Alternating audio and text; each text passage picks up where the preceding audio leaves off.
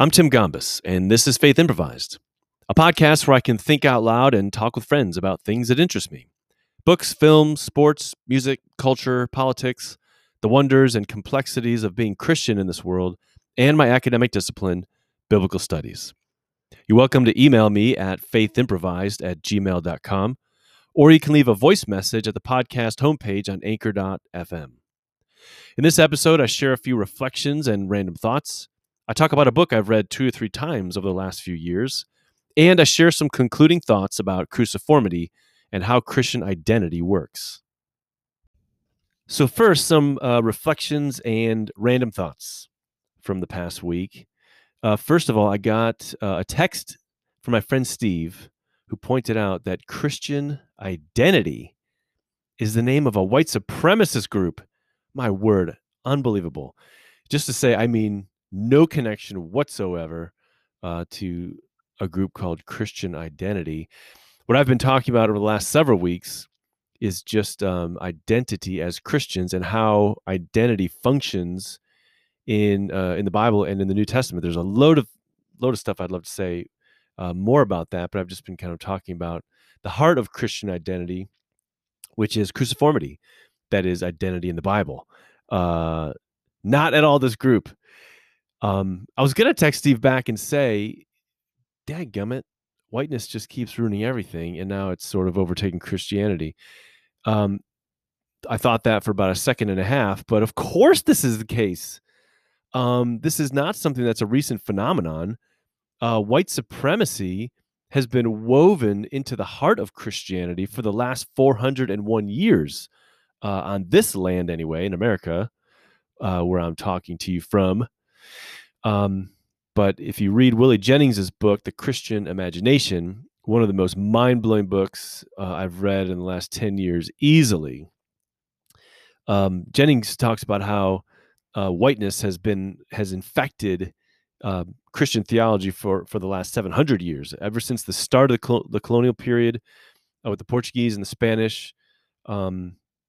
Whiteness and the centering of European Christianity has basically, Christianity was woven within, and Christian theology was developed within the frame of white supremacy and whiteness. So of course there's some white supremacist group called Christian Identity. What a damnable thing is white supremacy, militant white supremacy for sure. But what a damnable reality we are caught in. The kind of white supremacy that flies under the radar, or at least that to which white people are blind, and to which we must awaken to save our souls and to enjoy God's blessing. A second thing, far more lighthearted. Got a text from my friend Doug, my old high school buddy Doug, this last week, and telling me about this wonderful new song. Doug and I shared loads of music with each other back in our high school years, which was the 80s. Passed around loads of just alternative music, great tunes, and one of our favorite bands was New Order back in the day, the band that grew out of Joy Division. And apparently Gorillaz, the contemporary band, got together with Peter Hook, the bassist for New Order, for Joy Division, and then later New Order, and they made this new song called Aries. And Doug texted and just said, man, you got to hear the song. I've been listening to it on my drive home every day from work, and it just makes me so happy. And I listened to it a few times, and then on my morning walks, I do not bring my phone. I do not listen to music, don't listen to podcasts. Over the last couple of weeks, I have just been doing that a little bit more increasingly. And I listened to this song a few times over the last week on an early morning walk, and just I had the biggest smile on my face. So if you dig New Order, if you dig Joy Division, check out this song by Gorillaz with Peter Hook called Aries. If you're of a certain age and those years were coming of age years back in the 80s for you, and some alternative music was the soundtrack of your life back then, check out this song. You will dig it. It'll make you smile. Thirdly, I got an email from Rick this last week, asking just bring up a really good sort of pushback um, to my take about parachurch ministries. I just expressed some concern. I don't have a massive objection to parachurch ministries in themselves. My bigger concern is sort of what has happened to the church. Um, what is the church missing out on by basically farming out Christian existence to parachurch organizations? That's my big concern, and just I think there's a lot to unpack there, and a lot of my comments are not sort of fully formed and mature. I just sort of shared some thoughts, but I want to read this email from Rick, and then I got just earlier today got a note from my good friend Mark as well about this. So I'll just share some thoughts. First, this is from Rick. Quote this in full here. I guess I have an issue with this idea of effectiveness and how it relates to ministry within the church body. I understand that there are these dynamics that take place when ministry is done within the church body and have seen it firsthand. I'm the director of programs operations at a certain shelter in Orange County. It's a nonprofit with a vision of ending homelessness in Orange County, and we provide shelter and housing for vulnerable individuals experiencing homelessness. Interjection by me. That is awesome. Massive, massive problem in our entire country today, as it is in the city in which I live. Back to Rick. I understand your point about effectiveness being tied to America and prosperity and all that. I also agree that parachurches, nonprofits have these structures and pay scales, goals, etc. However, my experience in this area has been interesting. I believe a majority of church groups that come to serve at any of our shelters and other facilities are coming for an experience. This is the relationship building idea that you discussed. They want to come and serve a meal and bring young children along as a teaching opportunity and basically make tokens out of the individuals experiencing homelessness. Interjection by me. Yes, absolutely. And that is awful. And by the way, that is a teaching moment for young children. It teaches them that doing Christian activities happens once in a great while and for like 3 hours as you grit your teeth and bear it and sort of touch people that are unlike us for just a brief time and then get back to your comfortable existence. So that this is definitely a teaching moment. Just like we teach our youth in many of our churches, that what's really important is to go on like a 7 to 10 day short-term trip. And that's what it's all about in serving, quote unquote, those people over there. Not forming 10, 15, 20-year relationships with neighborhoods in our own city, 2-3 miles away, or say a local jail that resides 3 miles from where I'm sitting right now. Anyway, Rick did not write all that. That's me interjecting. So back to Rick. I believe a majority of church groups that come to quote unquote serve at any of our shelters or other facilities are coming for an experience. This is the relationship building idea you discussed. They want to come and serve a meal and bring young children along as a teaching opportunity and basically make tokens out of the individuals experiencing homelessness. I'm just getting angry reading that.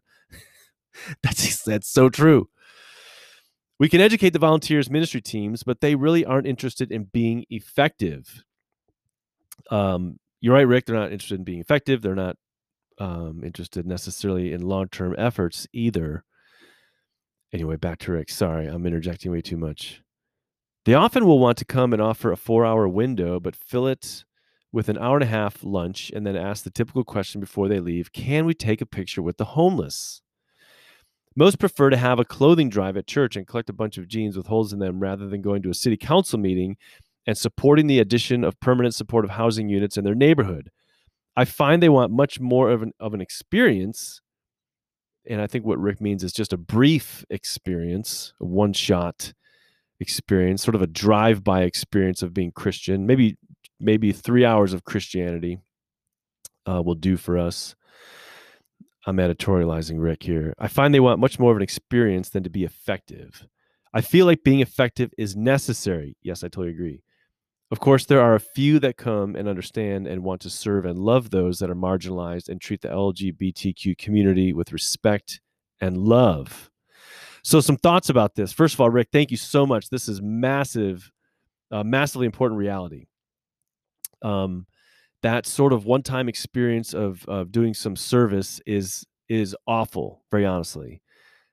It's basically a chance for us to take a photo with people who live in urban settings, or the homeless, or the other, or whatever, and garner attention for ourselves, saying, "Hey, look at us doing good." And that is completely what I am not talking about. Such efforts are absolutely and totally counterproductive. They do damage to the environments that they are set in, and they do damage to us. That is, they reinforce that ministry and mission are things you do for maybe 10 days every couple of years, or for 3 hours every couple of years, rather than something that you do in a sustained, something that a community does in a sustained fashion over a generation. That's a far different reality. What I'm trying to get at, what I'm talking about, is a church of, say, 150 people, orienting their community entirely around a targeted effort, like the one that Rick mentioned. Say, like a community, um, a welcome center that helps homeless people get into either homes or find jobs, or whatever the case, or even a church committing itself to an organization like this, and saying, we are going to be your partners for the next generation, the next 40 years, and we ourselves are going to supply bedrooms where we can take people in. We're going to reconfigure and refurbish our church building to turn it into small apartments. And we ourselves will stay at the church and form community around people who desperately need family and intense friendships and connections. And we will be basically a family, a warm, welcoming community for these people.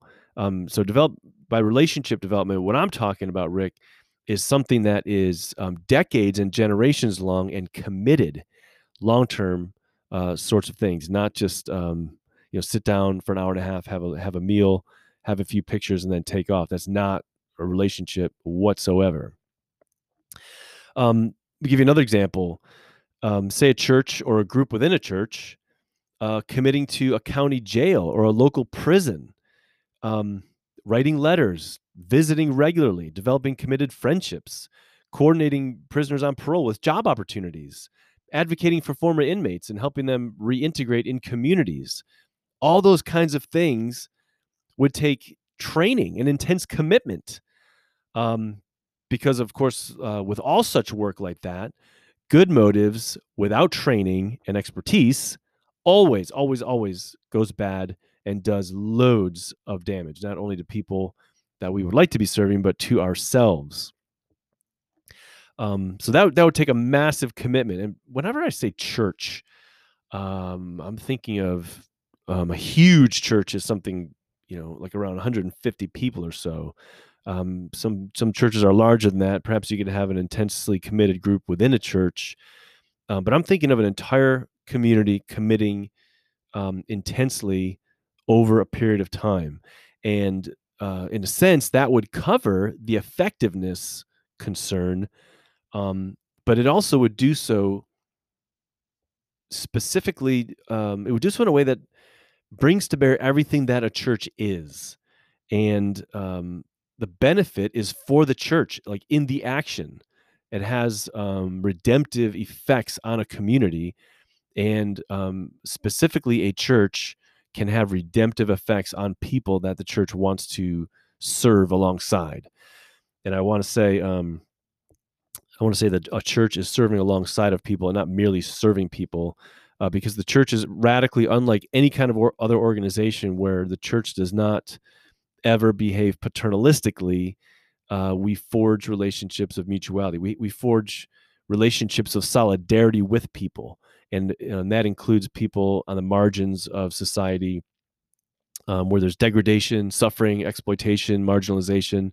We don't look down our noses and from on high help out such people. We join together with them and put our arms around them and identify with them.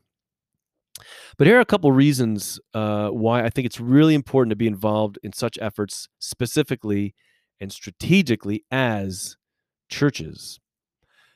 First of all, and this is just patently obvious, but we've missed it. This is what the church is called to in the Bible, period. So we should do it and not leave it to organizations to do such things while we gather for an hour on Sunday and sing and listen to a sermon and then head to lunch. Basically, much of American evangelicalism has farmed out being Christian, and we should start being Christian. It's something that we ought to be interested in, and not just send money to an organization to be Christian on our behalf. The church has been missing out on Christian efforts because we have organizations that do it. What is there to do? That's tragic. Second concern, being highly involved in an effort like this as a community would require that all community members make costly decisions that would affect the shape of their lives. They would actually be committing to something of Christian action. So it would cost a lot to carve out 8, 10, 12 hours a week and say, I'm going to commit to this for 5 or 10 years. Or maybe be part of a rotation where, every several months, people are moved in and out so that we can have rest. But there's going to be a massive commitment of my life to this effort, where I'm advocating in ways that Rick mentioned, advocating to local governing bodies with regard to housing, zoning, all kinds of stuff. I think one of the biggest realities of advocacy I would love to see some churches in a variety of places around the country do is band together and demand that local governing bodies adjust how money is allocated to public schools so that all schools throughout cities and states receive equal funding. That is one of the greatest sources of injustice and would be one way that we could advocate for the kind of justice that rightly represents God's restorative justice. But again, these are the kinds of things that the American church will simply not undertake because it will be unpopular with the people that populate our churches. And so we don't want to call anybody to that sort of thing. It's costly. Another consideration about doing this sort of thing as a church, efforts like I'm talking about with working with a local jail or having a church commit to the sort of agency that Rick is involved in. But such an effort would mean that all parts of the body have to work together, which would form, it's efforts like that that actually form community and that strengthen community. When a church is involved with an effort like this, it's like a physical body going to the gym, or it's like a physical body doing work. It builds muscle. It makes the heart pump. It makes the blood flow. It is actually activity. This is something that our church was involved in. We're involved in a local charity that helps homeless families, intact homeless families, get into sustainable housing. And all the efforts that are involved in that build relationships. I mean, you have to be talking with one another. You have to be strategizing. You have to have regular meetings and get together and then be involved in uncomfortable situations together. It's the kind of involvement with one another, people in your church, over a period of years that consumes large chunks of our lives with a bunch of other people. That whole process binds people together intensely. Again, it's not just sort of sending money to an organization to get it done. It's being involved, it's getting trained, it's cultivating relationships and doing loads and loads of communication and, of course, eating together. We want to throw that in because that's one of the most blessed parts of being human. And that should be a key part of what we do. Uniquely, the church is not a group of people with shared interests. The church is an intergenerational, multi-ethnic group of people that God creates by the Spirit. And such efforts that I'm talking about require commitment, and they bind together specifically that sort of a social body. And churches contain all sorts of unpredictable people. All the groups in our culture that are othered, the racial other, the gendered other, disabled people. Um, from from the lens of how an organization sees people, many of such people will be seen to be a drag on the overall efforts being carried out. But the church can never see people that way. And the church has to figure out how to function while not marginalizing anybody and making everyone feel validated and absolutely essential and completely included. But that's not how organizations can operate. They have to be effective. They have to promote the people who are effective, and they have to put in front high performers. Underperformers or ineffective people, people who are a drag on the mission, or others who are told that they don't fit the mission, end up being washed out of such organizations. But organizations, they can function in that way. In fact, they need to function in that way in order to report positively to their stakeholders, people who are donors, etc. Because you need to solicit more donations, so you want to give good reports. And of course, you need numbers and things that can be measured. There's the pressure of reporting about maximized resources and maximal outcomes. All those dynamics end up weeding people out. People who are absolutely essential and who are central to the church. So my major concern is not simply that effectiveness is a bad thing. My major concern is that a range of values has basically set the church on the sideline, and we've sort of committed organizations, and very well may be organizations filled with Christian people. But parachurch organizations are not the church. They don't function at all in the same way.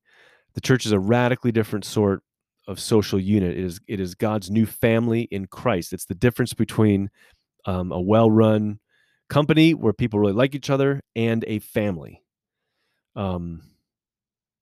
This new family in Christ is given as a gift to the vulnerable. It's a gift to the excluded. It's a gift to the marginalized.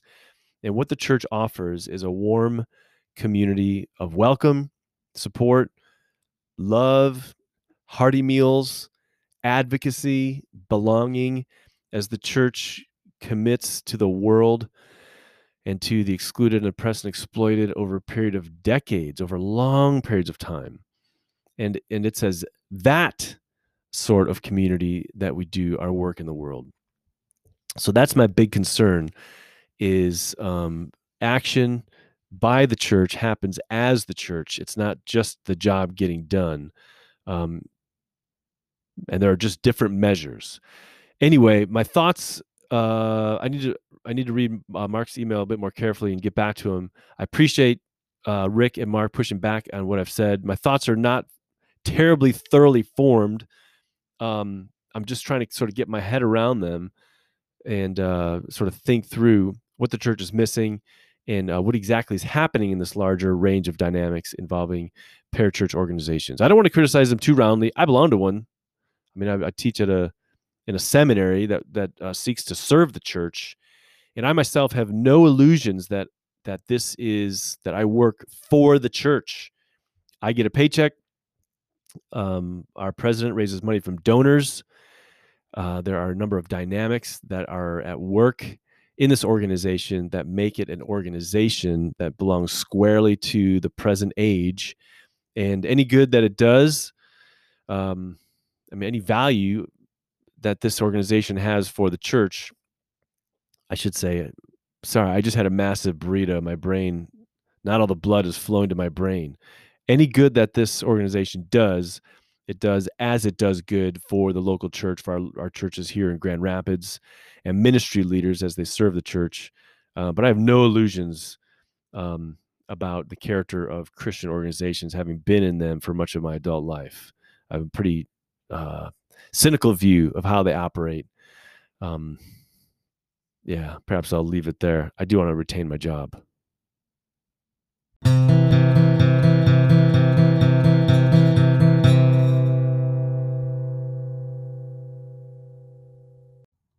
I want to tell you about a book.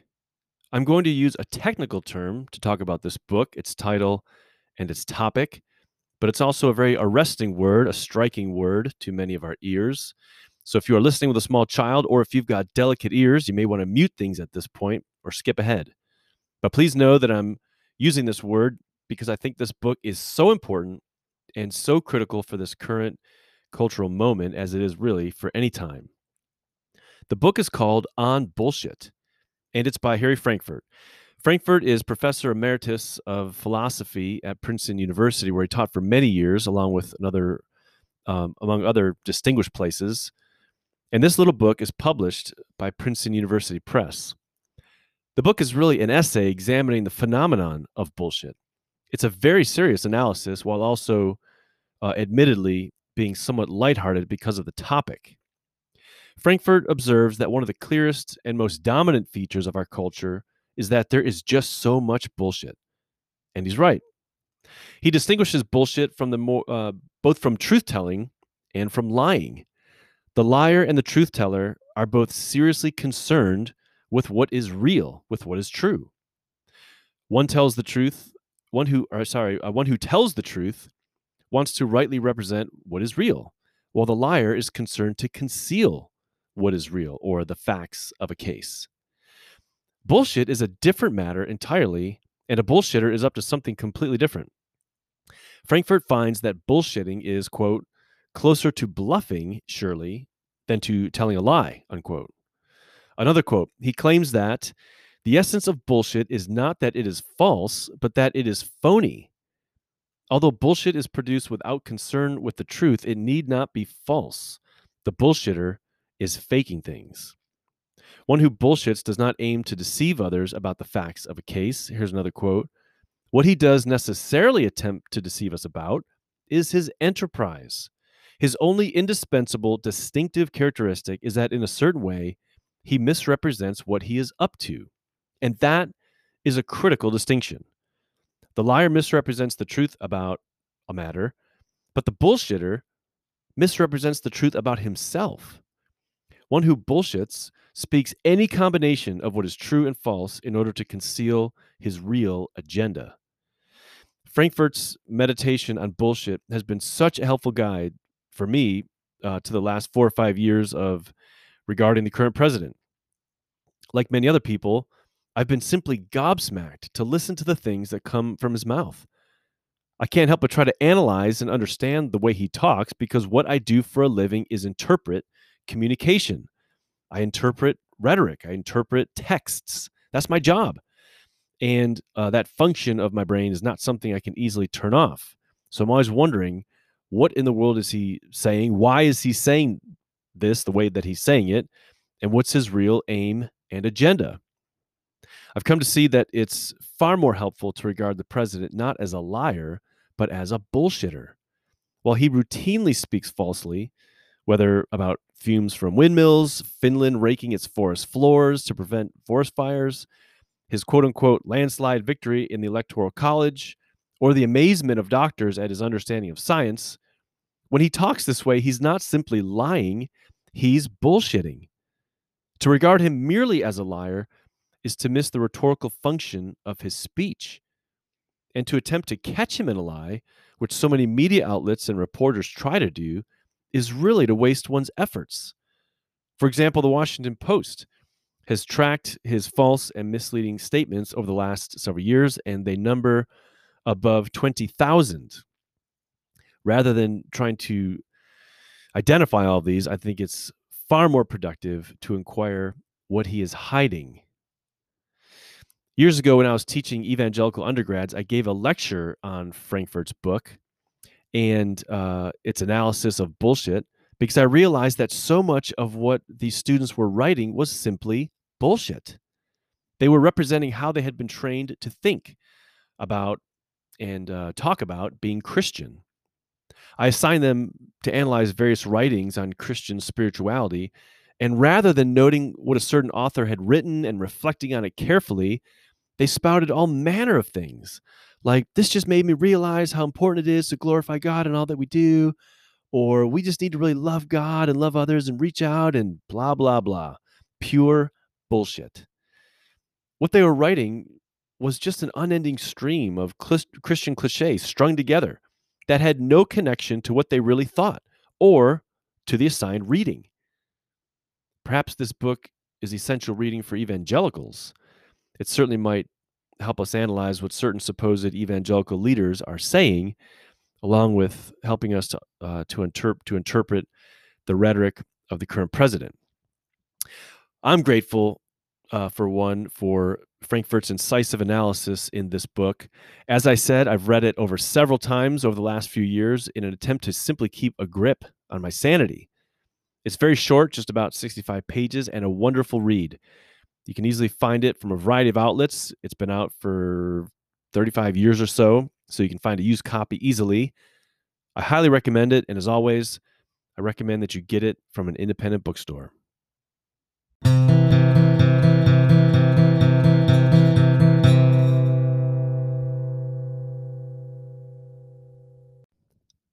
So, over the last two episodes, I've been talking about cruciformity, and I've been doing that in an effort to talk about what identity as Christians is like and how it is shaped and how it is determined in the New Testament. And as I said over the last couple episodes, I've wanted to address identity for a while now because I think that this lies at the heart of so many confusions within my inherited culture, that is American evangelicalism. Um, the heart of being Christian is the cross, because the cross reveals the identity of God and of Christ and what it means to be a disciple of Christ. And I talked about that from Philippians 2, where um, Christ, being God from eternity past, did not consider his being God something to be exploited for his own gain, but yet, on the other hand, he poured himself out, expended himself, went to the place of humility, incarnated himself, and went all the way to the place of the cross, was faithful to God to the point of death. And because he did that, God exalted him and gave him God's own name, the name Yahweh. So, because that life of self expenditure is what Yahweh means, and that's what it means to be Christ. So, to be a follower of this Messiah and of this God is to be a person shaped by the cross. It is to be cruciform. And this is the heart of cruciformity, imitating Jesus's pattern of not exploiting privileges for gain, self expending on behalf of others in the hope of enjoying resurrection life now and looking forward to participating fully in the resurrection in the future. So, one final point I wanted to make about the connection of cruciformity to the church is that the church is being shaped by the cross, means that it will be an ongoing it'll be a community of ongoing justice, that is active justice, that is in a constant process of renewal and reconfiguration socially. And I'm not talking about just any earthly vision of justice. In Scripture, God's righteous people are God's just people. It's so sad that we've lost sight of this in white American Christianity, but in Hebrew and Greek, the words for righteousness are the words for justice. So the fact that God is righteous and he calls a righteous people and calls Israel to be righteous means that God is a God of justice and calls Israel to be a people that are continually enacting justice, restorative justice, setting right community dynamics that have been put wrong, looking to advocate for people who have been marginalized and mistreated. And that background of justice is determinative for what happens in the New Testament. And the Greek terms for righteousness and justice are the same, which is one of the great tragedies of sort of Protestant theology, is that our theology is so shaped by justification by faith as it is, does not understand the intimate connection between justification and justice, that God makes his people a just people who are committed to ongoing justice. Well, one of the places where we can see this continual, generations long, lifelong community commitment to restorative justice and to ongoing transformation is in Ephesians 4:20 to 24.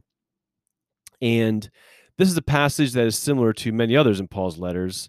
It basically, in Paul's theological vision of the cross, believers have died with Christ to this world and its ways and have been raised to new life with Christ and exist now in new cosmic space. That is the new creation, God's creation of a new humanity in which God is restoring us to our full humanity, making us true humans, being human basically as God had originally intended.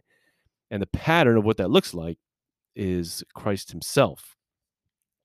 Well, Ephesians 4:20 to 24 is one of the places where we can see this ongoing dynamic. Paul says that, however, he's just mentioned a bunch of corrupted ways of life that are found out there in the world among Gentile cultures. And Paul, after listing all these corrupted behaviors, Paul says, that, however, is not the way of life that you learned when you heard about Christ and were taught in him in accordance with the truth that is in Jesus. You were taught, with regard to your former way of life, to put off your old humanity. I go crazy when I read some of these translations that talk about putting off your old self. That's an individualized translation represented by the NIV and a bunch of others. Paul's talking about the corporate humanity that is like an in Adam, a corrupted vision of what it means to be human according to the old age, and that's something that humanity shared corporately. Put off that old humanity, that old way of being human, which is being corrupted by its deceitful desires. That is, it's coming apart. It's going down to destruction by basically wanting the wrong things or being fooled into desiring the wrong things. So it's a destructive way of life. Put it off and be made new in the attitude of your minds. That is, have your imaginations renovated, transformed, think differently. And thirdly, put on the new humanity, created to be like God in true righteousness and holiness. So Paul is calling the church to always be in this process of constant transformation into the new way of being human after the pattern of Christ. And this is what the church should be doing. Always, routinely, constantly identifying behaviors and social patterns that exist among us that are conformed to this present age. I mean, just doing a lot of reflecting socially and discussing among ourselves what are the ways that our community dynamics as churches still bear the marks of corrupted humanity through division, through seeking prestige, through seeking power, through participating in cultural dynamics of division, by being complacent about exploitation, being complacent about injustices that exist among us. Talking about those sorts of things all the time and identifying them and ridding them from our communities. And then secondly, as I said, always changing our thinking, having our imaginations renewed and renovated according to our new identity in Christ. And then coming up with creative behaviors and social patterns and community dynamics that are characteristic of our new location in Christ. Inventing those. So being Christian, being truly human in God's good world, according to God's new creation people, means cultivating immense creativity as far as what it means to be human in this world. And that will always look like moving the marginalized to the center. It'll always look like seeing temptations to power and prestige seeking as empty illusions that we need to be putting off.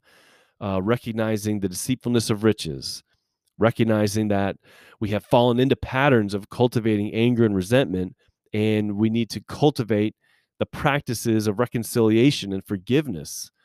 And of course, identifying any of the ways that ethnic and racial division, oppression, marginalization, or gender injustice exist among us, and be actively setting those right. That is what God calls the church to. And it's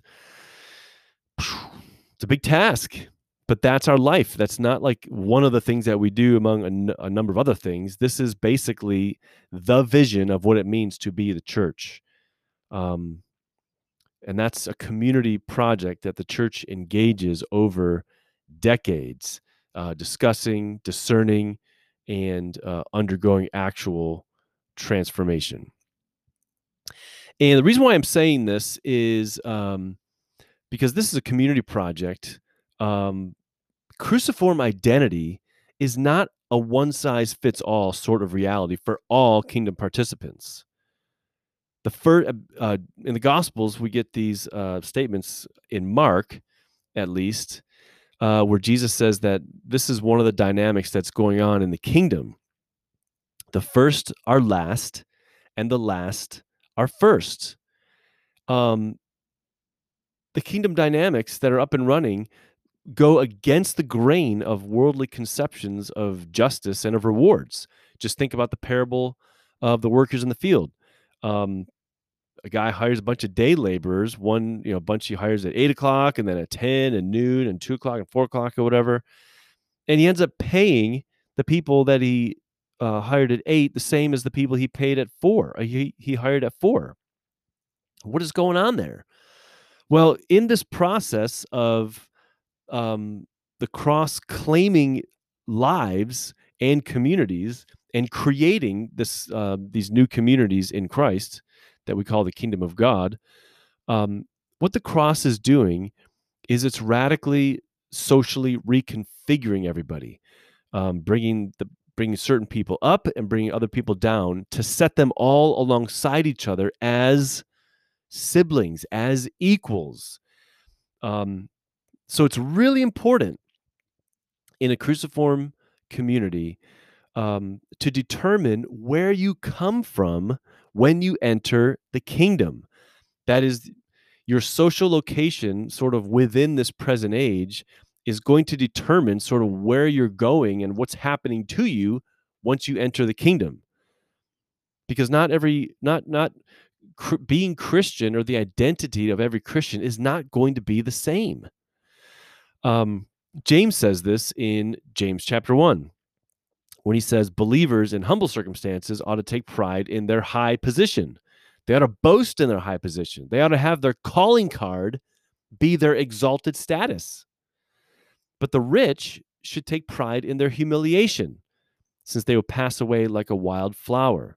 So people who already have exalted social status in this world, in this present age, when they are brought into the kingdom, are going to be brought low. And it's their task to focus on their humiliation and how it is that kingdom dynamics are bringing them down so that they are set alongside others as siblings. And people who are in humble circumstances or who are already marginalized, excluded, exploited, oppressed, when the cross claims them, it is elevating them. It is dignifying them so that they are brought up and alongside everybody else in the kingdom, so that there is siblingship, so that there is co-citizenship, so that we are all fellow image bearers in God's kingdom. We're fellow citizens of God's kingdom. We're fellow siblings in God's one new family in Christ. So that's why I'm sort of insisting here that that cruciformity is ultimately a community reality, and that everybody has to be discerning as far as where they're coming into the kingdom from and what their social location is, sort of how, with regard to how the world configures it, because that is going to determine what it looks like for us to be Christian. This is not a one-size-fits-all reality. And this is why, one of the many reasons why, it is completely backwards and does no good, especially in discussing race and along with a number of other things, when we want to claim that we're colorblind or we don't see social status and all that kind of stuff. That is basically a refusal to have a shrewd vision of what's happening in the kingdom. People are being brought low. People are being lifted up. Everything's moving around. And, it's the kingdom dynamic is destabilizing current social structures, and it's our task to get in on that and to have a keen vision of where we all stand in culture, so that we know where the kingdom is bringing us to. And this is why, as I have said before, and what I'm trying to get to is where I started several episodes ago in saying that I want to talk about identity, because so many Christians just don't understand what it means to be Christian. And this comes up in discussions of critical race theory, feminism, Marxism, all these discussions with regard to Black Lives Matter, and all of the many discussions up and running with some of the issues revolving around the treatment of Black people in America over the last 7 or 8 months or so, which has a history that goes back 401 years. The reason why I've said this is because so many of the reactions that I've heard on the part of many white Christians to a lot of these larger discussions demonstrates that they do not understand what it means to be Christian. And here is exactly what I'm talking about: that to be Christian is to understand that I'm being brought into this radically new reality that is configuring everything utterly. And if I'm not discerning exactly how it is doing that, I am basically blind with regard to kingdom realities. And I really not sure I can make much of a claim to be in the kingdom of God. It's important to critically understand culture and how culture configures my identity, so that I understand how the cross redeems my identity and gives me a new identity, and then sets me alongside of others in specific, particular ways, not in general ways. If I have a sister in Christ, I'm not sort of set alongside of her in the same way that I am a brother in Christ. Um, my current culture sets me at the center of things. I'm a white man, and my current culture does not treat people of color in the same way. It does not treat women the same way. It does not treat women of color the same way. Um, my culture is one that's loaded with injustices, and if I'm not attuned to those, then I'm not carefully discerning kingdom dynamics the way that I need to be. So this is where I find an expression like identity politics really, really helpful. And I don't understand why people have struggles with these sorts of things. Different people have different histories and different experiences of participation in our culture. And as somebody claimed by the cross, and somebody who claims anyway to be claimed by the kingdom, I want to be very tuned to the varieties of experience in our culture, understanding that a route to all of this that we refer to as identity politics is a route that helps me to see others clearly and to see them with compassion and understand their particular struggles. I find that most people who have objections to what we call identity politics are victims themselves of identity politics, or are actually practicing identity politics, but just don't want to be honest about it. That is certainly the history of white people in America, and the enshrinement of whiteness into the Constitution. Who has been practicing identity politics for the last several hundred years is the honest question. So anyway, I find that um, I find that really grappling with thoroughly and perseveringly with a cruciform identity opens up a lot of creative thinking for participating in God's public justice, and these larger dynamics of God's public justice are things that I routinely find either baffle or offend conservative white evangelical Christian people, and which again has raised for me the issue that there is some kind of a crisis of what it means to be Christian in the culture that I have inhabited for some time. A couple other implications for me with regard to cruciformity. This is just one of the most fruitful identity markers that um, for me, this has been transformative for me in so many ways. Um, and honestly, this is something I think about all the time. Who am I? How does the gospel configure my identity?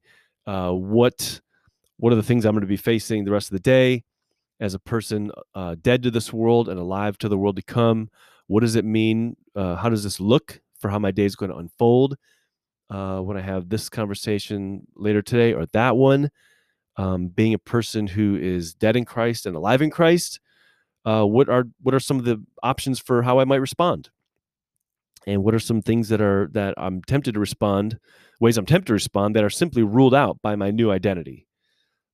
These are the kinds of questions that I think we all ought to be asking ourselves throughout our days. Well, there are so many implications of this basically fundamental identity of Christian people, that is their cruciform identity. And this is, I don't know, there's so many things I'd love to talk about with regard to varieties of my relationships. This has changed my parenting in so many ways. It had changed it, and now it shapes my relating to my adult children, so that we enjoy great relationships. But I mean, just one thing. This has just helped me in so many ways over the years in cultivating genuineness in relationships and in interactions. Um, cultivating authenticity rather than giving into cultivating an image of strength or competence, or other desires for how I want to control other people's perceptions of me. That doesn't come naturally for me. I grew up in a very image conscious environment, and that has stayed with me. And but I, cultivating a cruciform identity really has just affected me profoundly in thinking through how, for Paul, this led him to embrace shame and weakness rather than power seeking and prestige seeking. And that whole dynamic for me, in addition to understanding the dynamics of the Enneagram, have been just immensely helpful for me over the years. So when I engage with others, I very consciously put off desires to impress or to, I don't know, to wow others or to come off in certain ways. And I focus more on discerning how I can present myself in a way and how I can participate in an interaction that clears space for others to thrive, or that opens them up like a flower, or like opens them up as a gift so that they feel received and welcomed. I focus on putting myself at their disposal and opening myself up to wherever the interaction may go. Um, that has changed me from being sort of a more manipulative person to being a person that participates joyfully in a variety of conversations, and it's been a liberating reality for me, which is makes perfect sense because the cross ultimately is a liberating dynamic. It's the thing that liberates us from the present evil age, which is enslaving. Um, by the way, this is one of the reasons why I feel so strongly about evangelism the way that I do, because uh, we just don't think about evangelism uh, from the cross. We're not thinking about welcoming and receiving others. We're thinking about asserting power over them, wanting to change them, rather than thinking about embodying the gospel. We are sort of acting, to my mind anyway, against the dynamics of the gospel, which is not a good idea if we're trying to win people to the gospel. Anyway, one of a number of contradictions at the heart of evangelical culture. Lift up the hood. There are many. So there's loads to be said about Christian identity or identity as Christian people. But fundamental to all of that is to be claimed by the cross. And there are loads of other identities that go along with being a cross-claimed person, being loved by God, being a sibling in God's family, being a body part, being an essential part of a corporate body, being an image bearer. Um, all these ways of thinking about identity as Christians are flexible and creative. The identities that we find in the New Testament are not meant to close down possibilities. They're meant to provoke our imaginations, to imagine possibilities for action, for how we think of ourselves, for how to enter into conversations in promising and profitable ways, ways that will bless us and bring blessing to other people. Um, but I just don't, I don't, I don't think we're exploiting this reality like we could be. That is really pressing home to our minds and doing the hard work, the life giving work of imagining what kind of possibilities for understanding ourselves do these identity markers open up?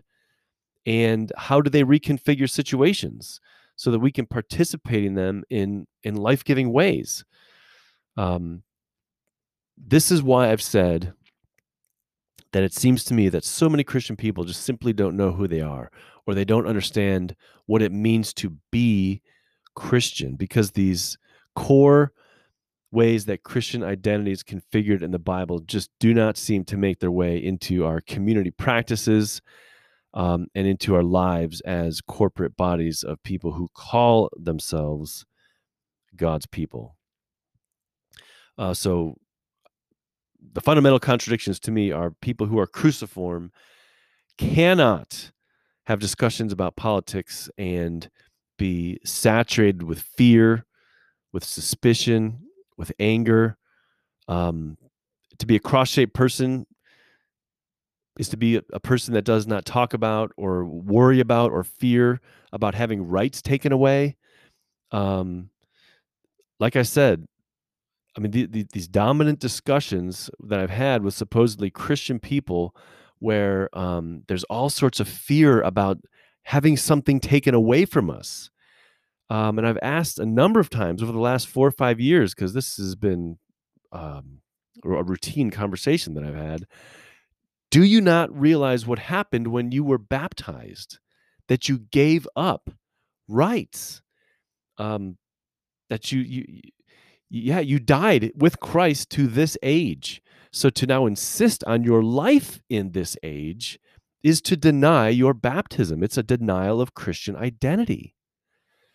And in discussions of immigration, when I hear people fearful of others or demonizing people who are traumatized, or fearing that we don't want to let them in to take over what is ours, I just wonder, if you're a baptized person who has identified with the death of Christ, who has given up everything, how can you worry about someone taking it away? You don't have it anymore. Are you denying your baptism? As I've said before, cruciformity is a political agenda. It is the rejection of power. It is an embrace of the power of the new age, but it is an embrace of our death to this world and our embrace of our identity in the next world. Loads and loads and loads of implications that flow from all of that. But I just thought it would be helpful to kind of spend several episodes talking about cruciformity as the heart of Christian identity. While I'm finishing up this recording with a bright, um, beautiful, bright, sunny day, loads of clouds in the sky, but the sun's shining through. I'm looking over the lake in my cushy office setting, and can't help but say it's a beautiful day. Don't let it get away.